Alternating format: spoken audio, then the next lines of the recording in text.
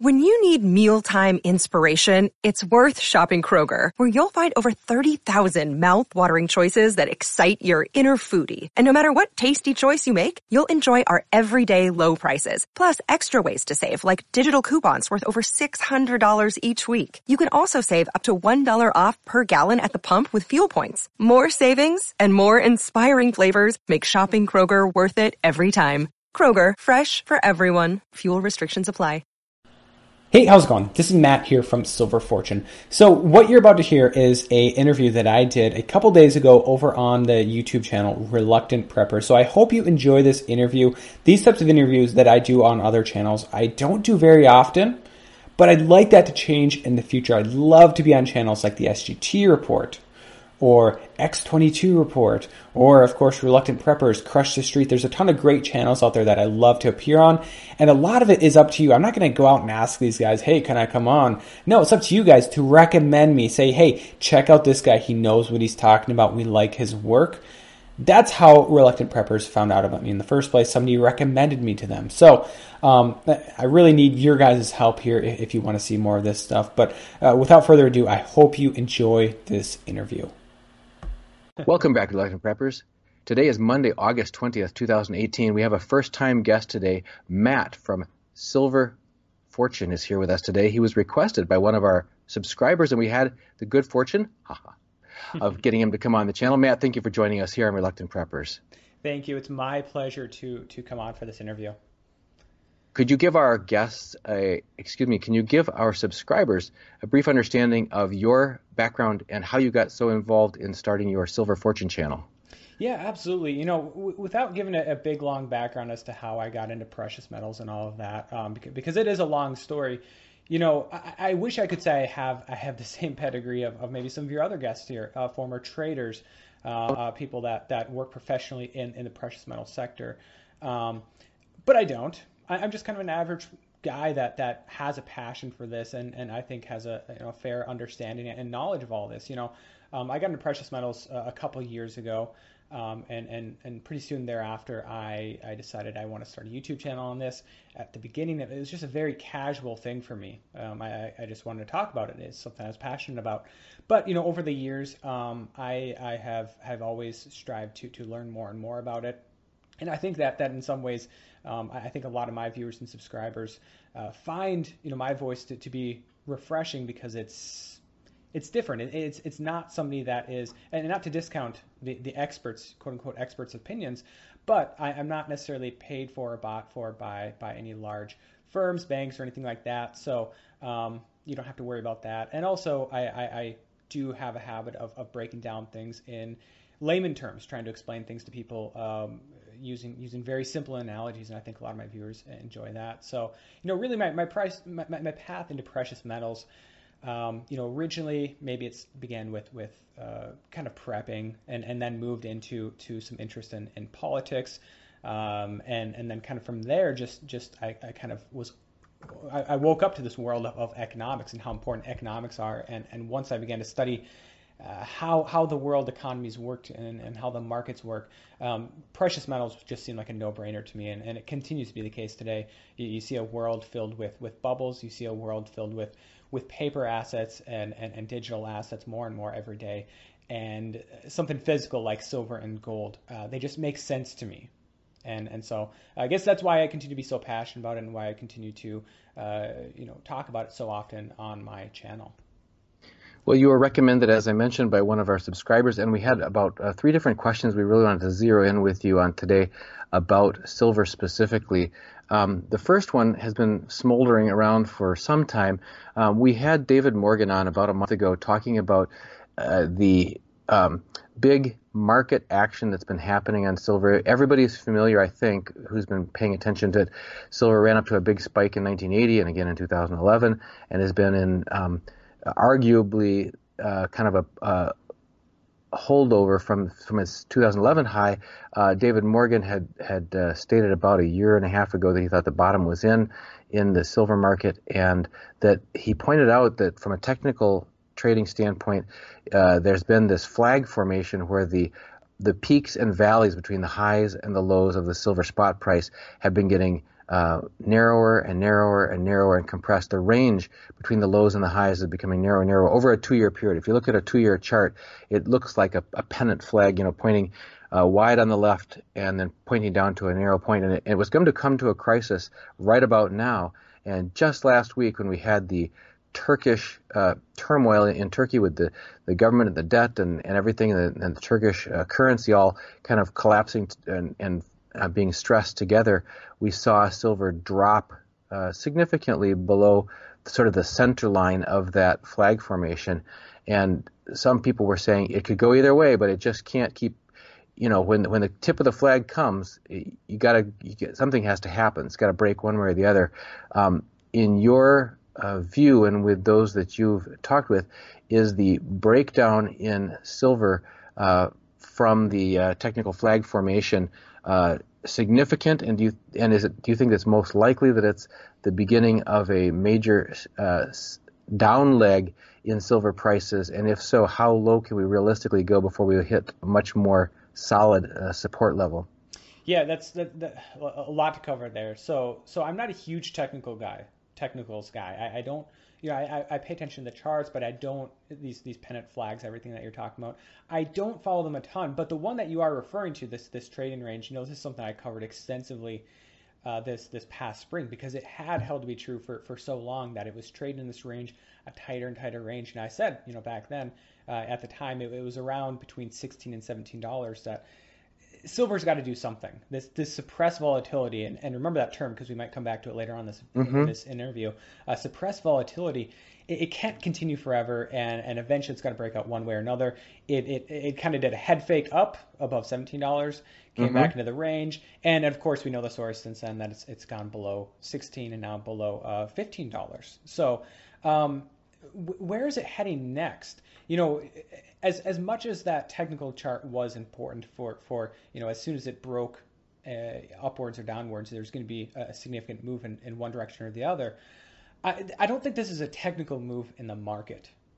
Over the last couple of months, and I've talked about this extensively again on my channel, the price of silver, and even more so the price of gold, over the last 3-4 months has had a very tight correlation with not just the dollar index, but more specifically the exchange rate between the Chinese yuan and the US dollar, meaning that as the Chinese yuan has gotten weaker and the dollar's gotten stronger relative to the yuan, silver and gold have gone down. And it's almost a mirror image of these two. It's a very tight correlation. Now, this has happened in the past. It's happened with the Japanese yen. It's happened for periods of time with the euro. Of course, this time around, it has lasted a very long time.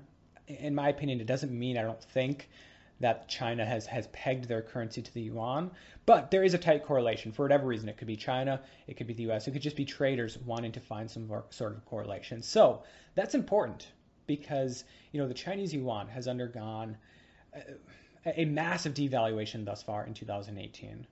Not as extreme as other currencies, but you have to consider the size of their economy, size of their currency. A huge devaluation, even larger than the one back in 2015, 2016. Now, where it stands right now, I don't know the exact exchange rate, but just shy of a key resistance level or support level for the yuan of 7-1. That was kind of the line that it refused to cross, or more accurately, the People's Bank of China, the Chinese government, refused to let it cross back. I think it was end of 2016. At the end of its kind of bear market back then. That's 7-1. So it's just shy of that. Okay. So you have to ask yourself, if silver were to drop much, much lower and gold lower, let's say silver heads to $12, but below the cost of production at a lot of mines, say it heads to $10, $9. If this correlation holds true over the next 6 months, 12 months, and it doesn't have to be a perfect correlation, but a general correlation of the yuan growing weaker and weaker, there's going to be a lot of fireworks going off all around the world. And this is bigger than just the yuan, I should add. The U.S. dollar strength has been talked about a lot thus far in 2018. Relative strength, I'm no fan of the dollar or fiat currencies, but, relative to the yen, the euro, the pound, some of these bigger currencies, sure, it's had a lot of strength. If you throw the yuan in there as well, had even more strength. But if you throw emerging markets in there, I'm talking Brazil, Argentina, Turkey. Those are some of the big, South Africa. Those are the big ones that have been in the news lately. If silver is going to head to $12 to $10, we're talking about the Chinese yuan not breaking through 7 to 1, but like 8 to 1. Okay, we're talking about the Brazilian real dropping another 10%, another 20%. Same thing goes for the lira, the Argentine peso, the South African rand. So it's possible. This emerging market crisis that I've talked about on my channel is a real thing, and the possibility of it becoming a contagion event, at least contained to emerging markets, is a very real threat. But so, I guess what I'm saying here is that yes, it can drop lower to 10, to 12, whatever, much lower than where it is right now. But if it happens, the world economy is going to be teetering on the brink, because I've been holding the view for quite some time now that the U.S. economy is not immune to what's going on around the world in these emerging markets, and especially what's happening in China. For the last 100 years, the U.S., for the most part, hasn't really imported a recession or a depression from abroad. I think, with this current crisis, with the current downturn in the Chinese economy and their currency, ongoing trade wars, I think it's a good chance that this next recession, this next depression in the United States could be imported from abroad, from emerging markets, just because the U.S. economy plays a smaller role in today's age. So yes, silver and gold can head lower. You have to understand that it means that the dollar is going to be much stronger, and more importantly, a lot of these other currencies are going to be much, much weaker, along with their economies, their stock markets, etc. And eventually, the United States, they're going to catch that cold as well. They're going to catch that contagion. And of course, the next step from there is, you can pick an event, a financial crisis, a debt crisis, large defaults from financial institutions, you name it. But eventually, the next step is going to be a weaker dollar, the Federal Reserve stepping in like they did in 2008, 2009 with quantitative easing, the U.S. government stepping in with bailouts, helicopter money. I wouldn't be surprised if that gets thrown around. And of course, the end result of that's going to be a weaker dollar and more inflation. So, I guess personally, this ongoing decline, I'm not the type to say I'm not going to buy until it gets to 13 or 12 or something like that. I think that's a risky play for me personally. Your viewers, my viewers, can make their own decisions. But I see this as a buying opportunity, because I know that the end game here is going to be a weaker dollar, more inflation, and the big theme here is not just a weaker dollar, but really weaker currencies all around. So it's kind of how I would answer that question as to where I see silver heading in the future. I want to follow up on one of the points that you made along the way about setbacks in, for example, the Chinese economy, and then those effects coming, you mentioned in other emerging economies, coming back to our shores.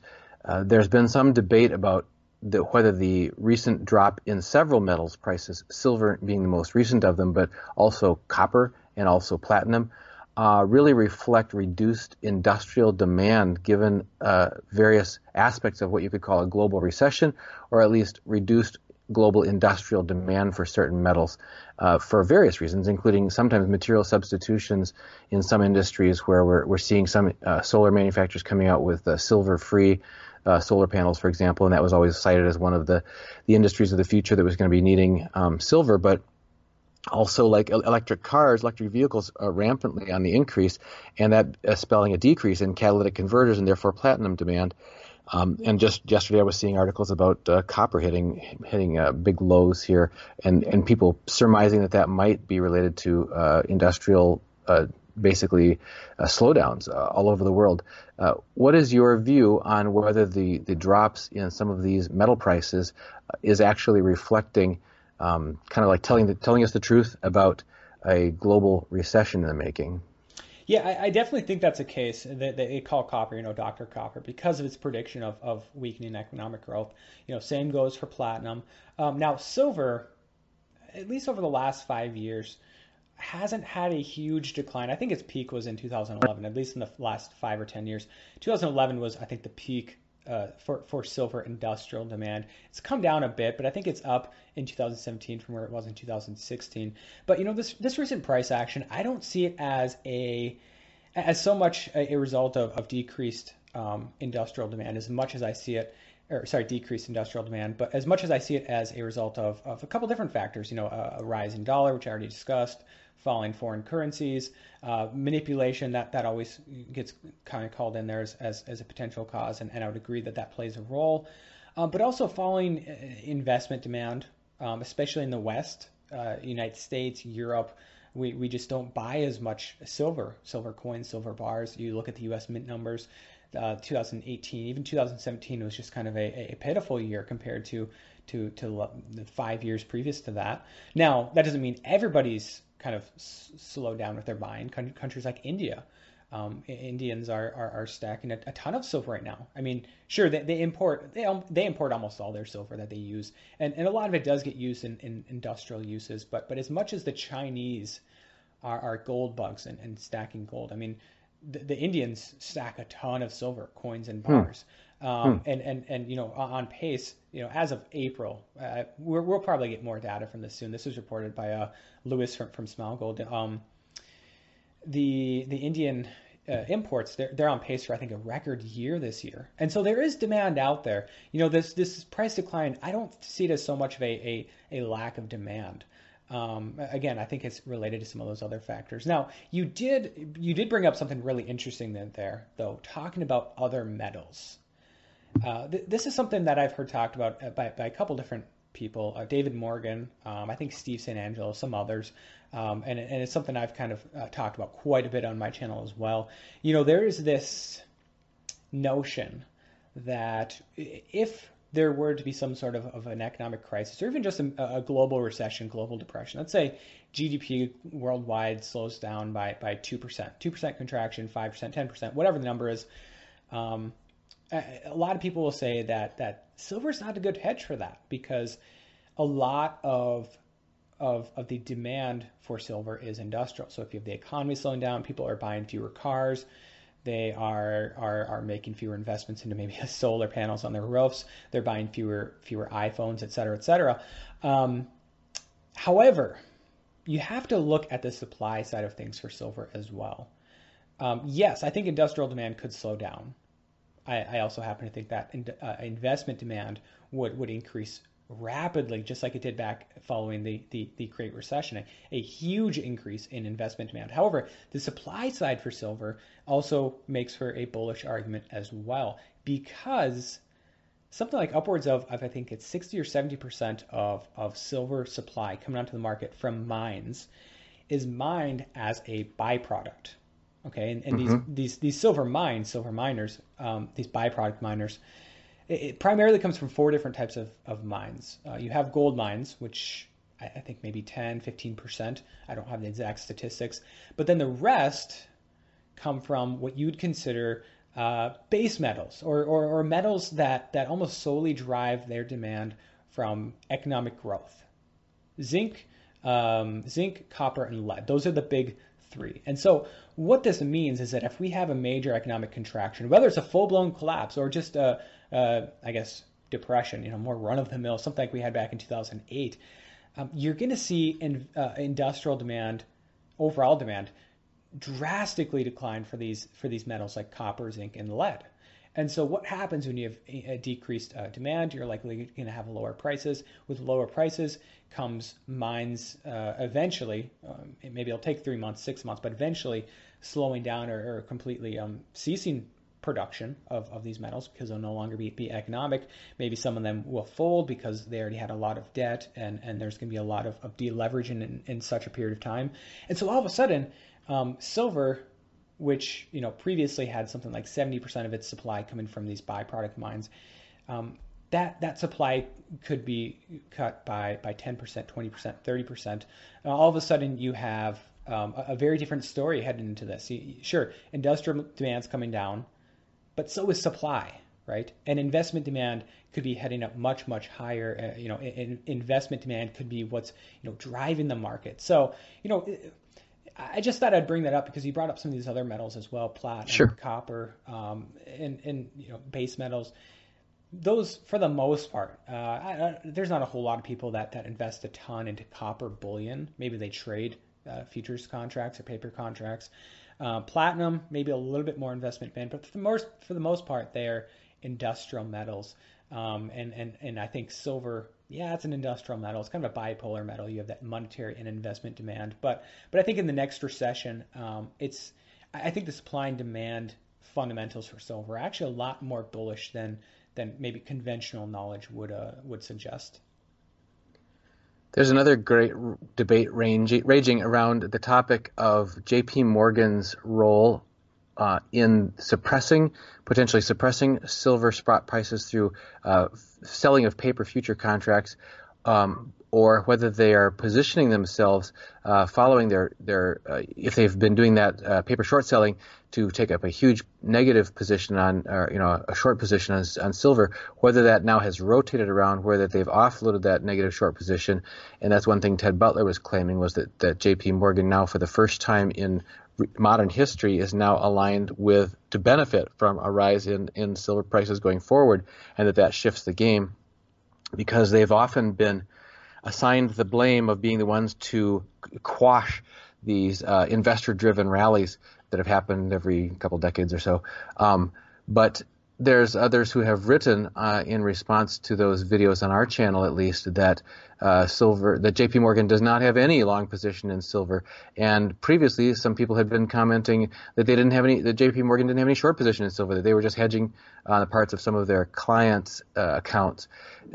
What do you hear from the people that you talk to about whether or not J.P. Morgan truly has or does not have a long position in silver versus a short position in silver?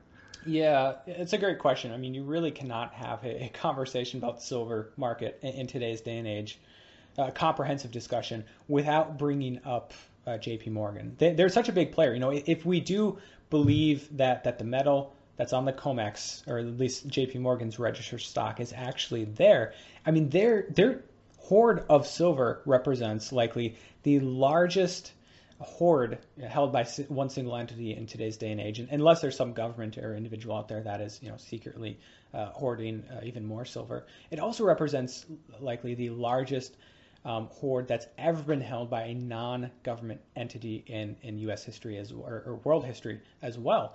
So it's a lot of silver, and it's obviously something to talk about. Currently it sits at upwards of 140 million ounces of registered COMEX stocks. Now, there will be people, and maybe I'll ruffle some feathers here, because I know people get very passionate about whether or not that silver is actually there, or is it just paper silver.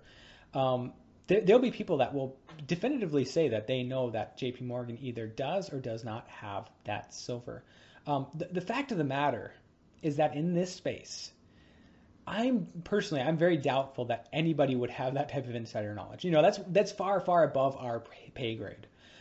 With that being said, people are welcome to hold their opinions and look at the evidence and make some informed decisions based off that, and based off the evidence and some of my own thoughts on it.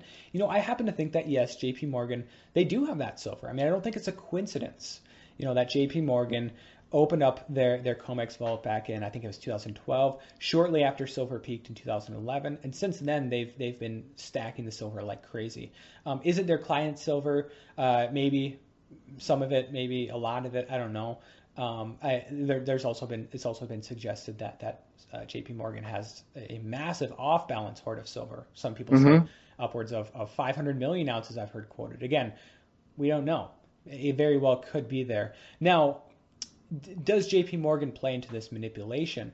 I think that's the next question we have to ask. And I think the answer to that is yes. If you have a lot of physical silver on the COMEX, you can use that significantly to manipulate the futures, manipulate it through different means. And yes, I think JP Morgan's done that. Now, where I think people miss out on this a lot is that JP Morgan, for a long time, have not only, from time to time, I think, squashed the price of silver. Them and other bullion banks, you see a rally one day and the next it's down 50 cents. That's depressing. And honestly, that type of manipulation, it affects investors a lot. If you see an asset that just cannot seem to break out, it's a mental game. I'm going to get out of that. I'm going to go into the stocks because they're up 10% this year, or 20%, depending on what year we're talking about. Right. So that manipulation, that downward manipulation happens. However, I brought this term up earlier, suppression of volatility.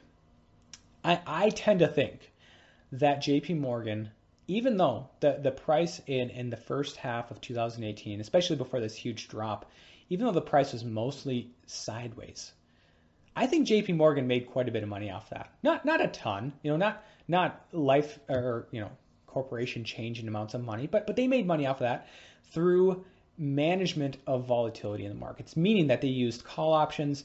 They used mostly, I think they sold volatility to traders, either traders that were betting on it going up or down, and they made money off that because if they're going to sell volatility and then they also control the price and make sure that it doesn't leave that trading range, which at the time was between 16 and 17, then they can make a lot of money off that. And this is not a new strategy. I mean, plenty of different traders do this in the stock market, or even pensions I've seen lately have been using options to sell volatility. It's risky, but if you have complete control of a market, especially something like the silver market, you can make a lot of money off that. Now, I should add though, along the lines of what Ted Butler is saying, things have changed. Volatility in the silver market is markedly higher than what it was for most of the first half 2018. And that does raise a question, have things changed in the silver market? I don't know. I can't speak to it maybe with as much insight as Ted Butler, just being honest with you. Maybe he has some other knowledge here. And certainly if you look at maybe some of the Commitment of Traders reports, they would suggest that bullion banks or commercials are actually going long precious metals, or going long silver at least. That possibility exists.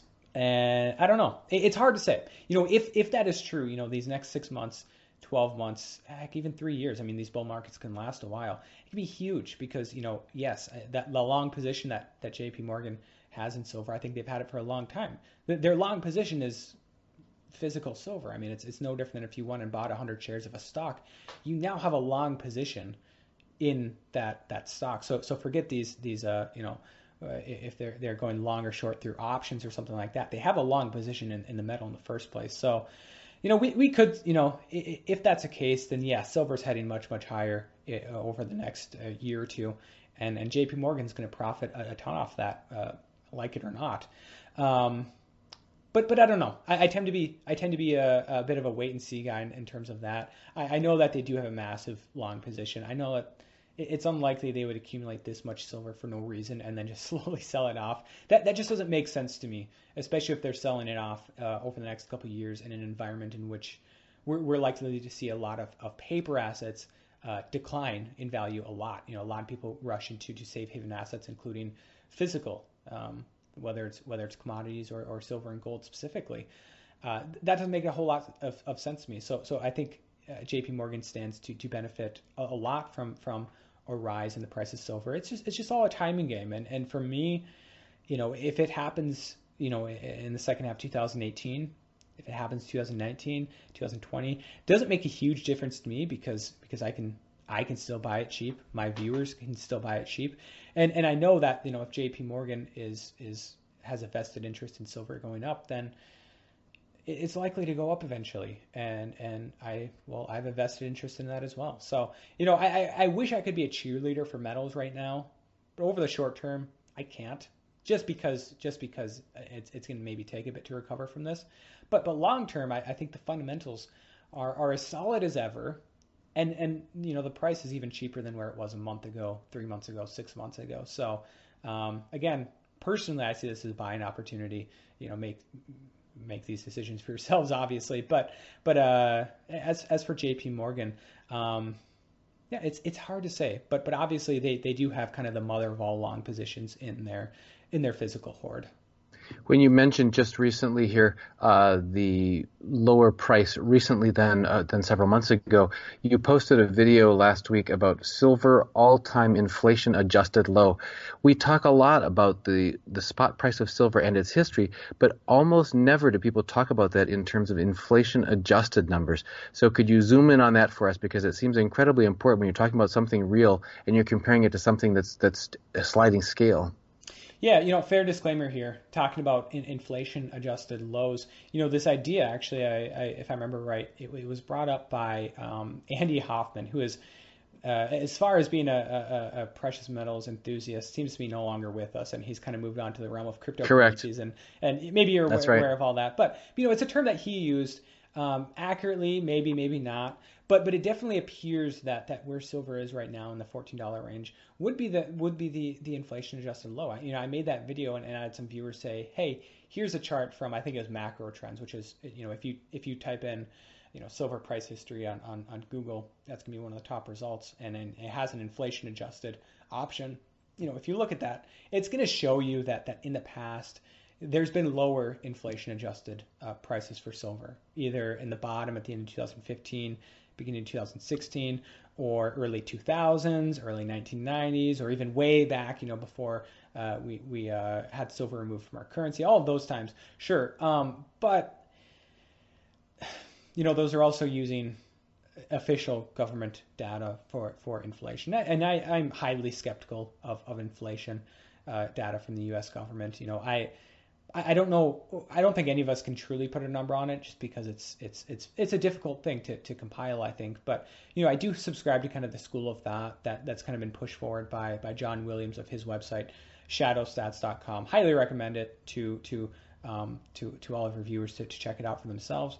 But it just basically provides an alternative look at government data, not using some imaginary formulas or anything like that to calculate things like real GDP or real inflation in this case.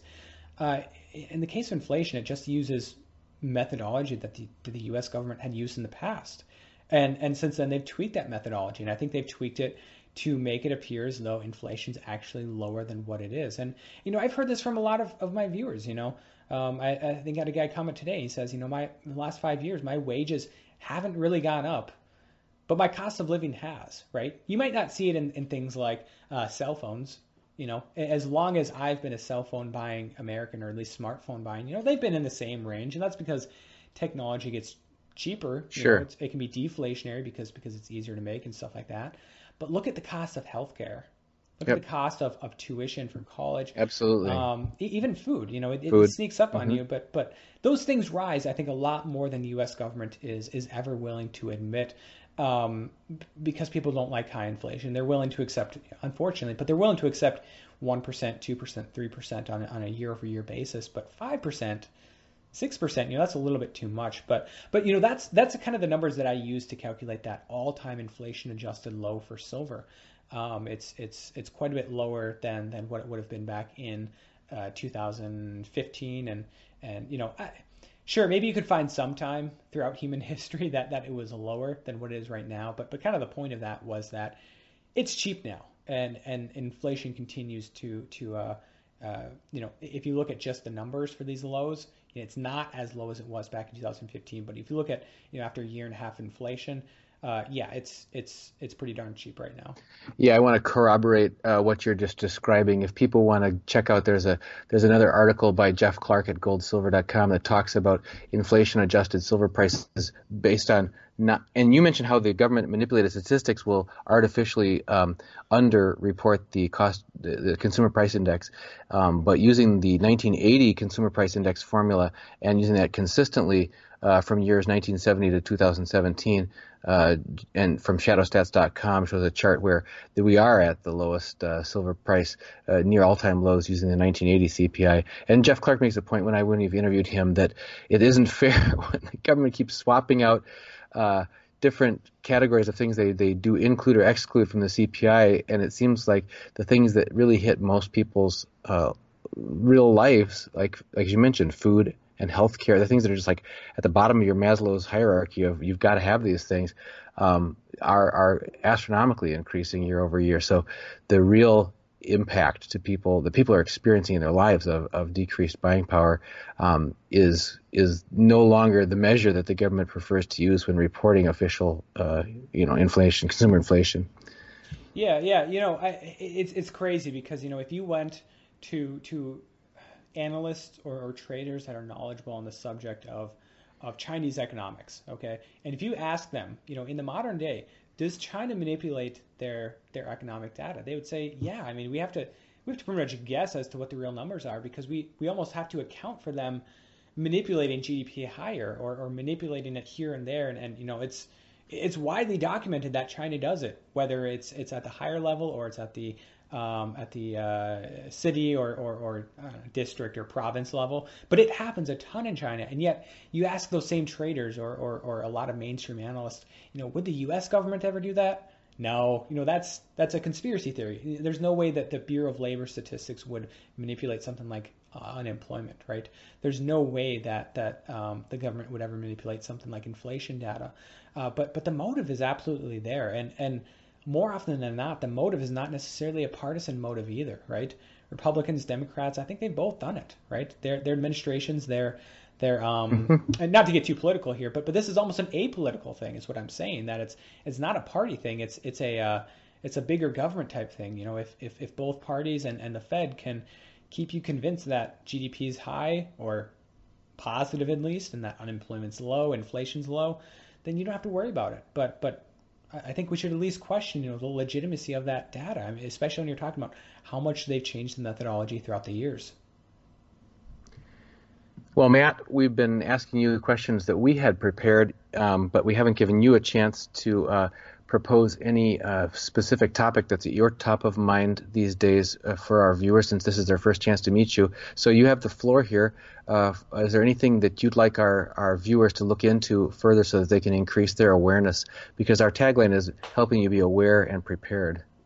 Yeah, absolutely. And I think, being prepared all around is important. I got into silver and gold in the first place, not just because of prepping, but because of a greater awareness about politics, about economics and all of that. And being mentally prepared is perhaps one of the greatest assets you can have. I talk about a lot on my channel. It's hardly just silver and gold. I don't cover politics a ton. Okay, that's one topic that I try and stay away from somewhat. But things like economics and kind of world markets and all of that, I covered a ton. The big one that I would pick out to be aware of, for the remainder of the year, is the ongoing U.S. debt crisis. Now,